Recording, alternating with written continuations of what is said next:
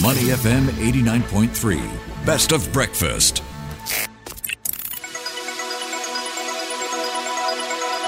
The U.S. Market Update with Money FM 89.3. All right, folks, let's take a look at how markets wrapped up overnight. And we have the S&P 500 finishing marginally higher, closing in on its new all-time high on the penultimate trading day of what's been quite a strong year for stocks. The broad market index added 0.04% to finish at 4,783. So pretty much within striking distance of its highest closing level of 4,797, which it set back in 2022 in January.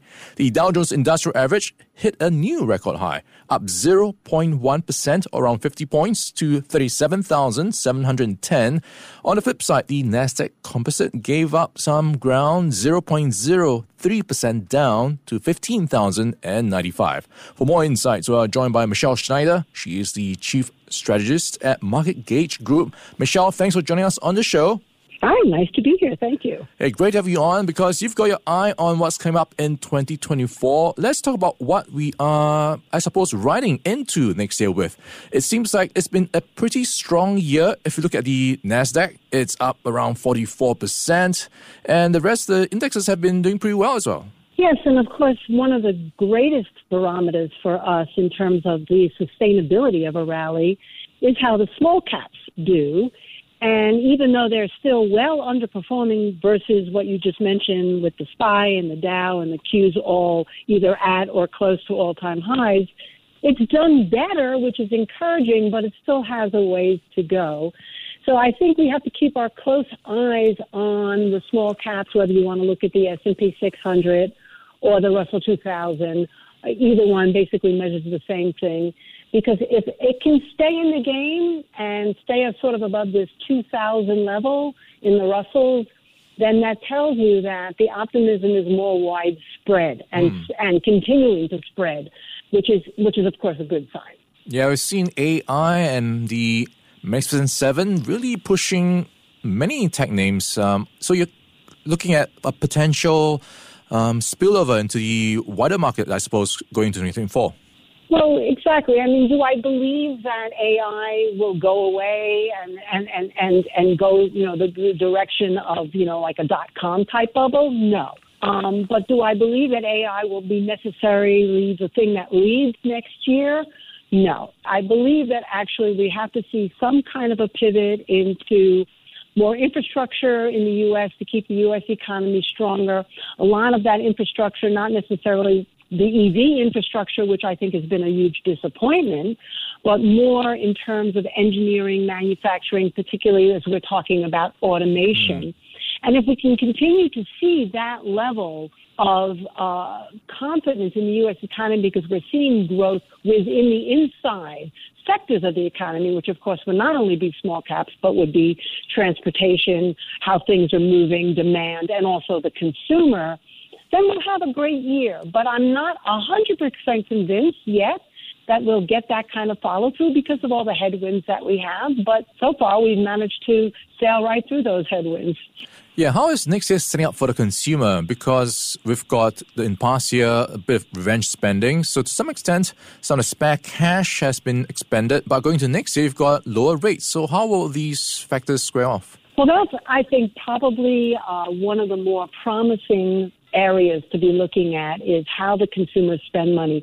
There is a tremendous amount of disposable income, which is something that you don't hear very often because generally what makes headlines is about huge credit card debt, people not paying back college loans now as they have to, going into default with car loans, et cetera. But the truth of the matter is not only in the older generations do we have the disposable income, but in the younger generations, as part of the lifestyle in an inflationary environment, they've adapted with having a more modest lifestyle and not only a job, but also some kind of what we could say is a side hustle.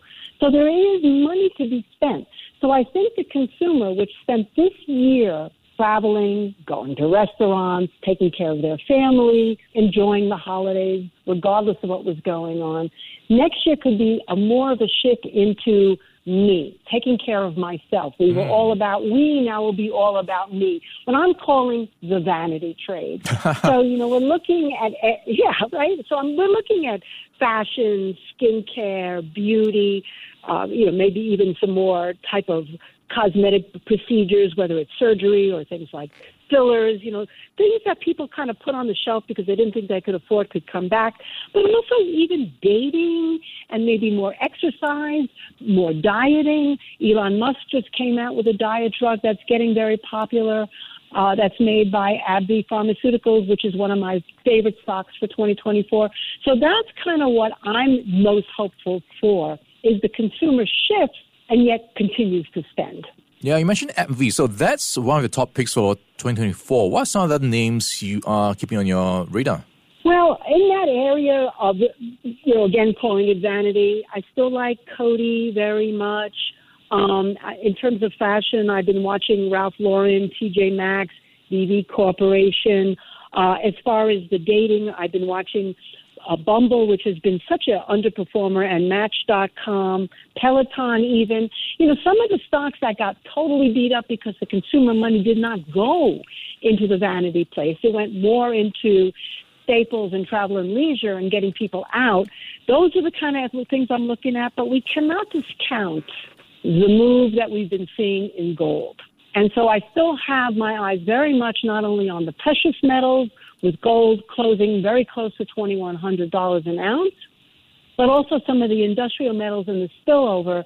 And I have also not fully discounted that inflation really is over and that we couldn't see any catalyst bringing that screaming back as we get in more into the second half of next year. So, I think the message here is we can enter 2024 optimistically based on the basis of just what we've seen and all the statistics that match that, including the fact that in an election year, there's only been 2 times in the last 15 election years that the market went down. One was in the dot-com bubble. The other was in the financial crisis of 2008. And other than that, we have everything going in our favor, except we do have these tinderboxes that we have to keep an eye on, and we're still very much potentially in a super cycle of commodities.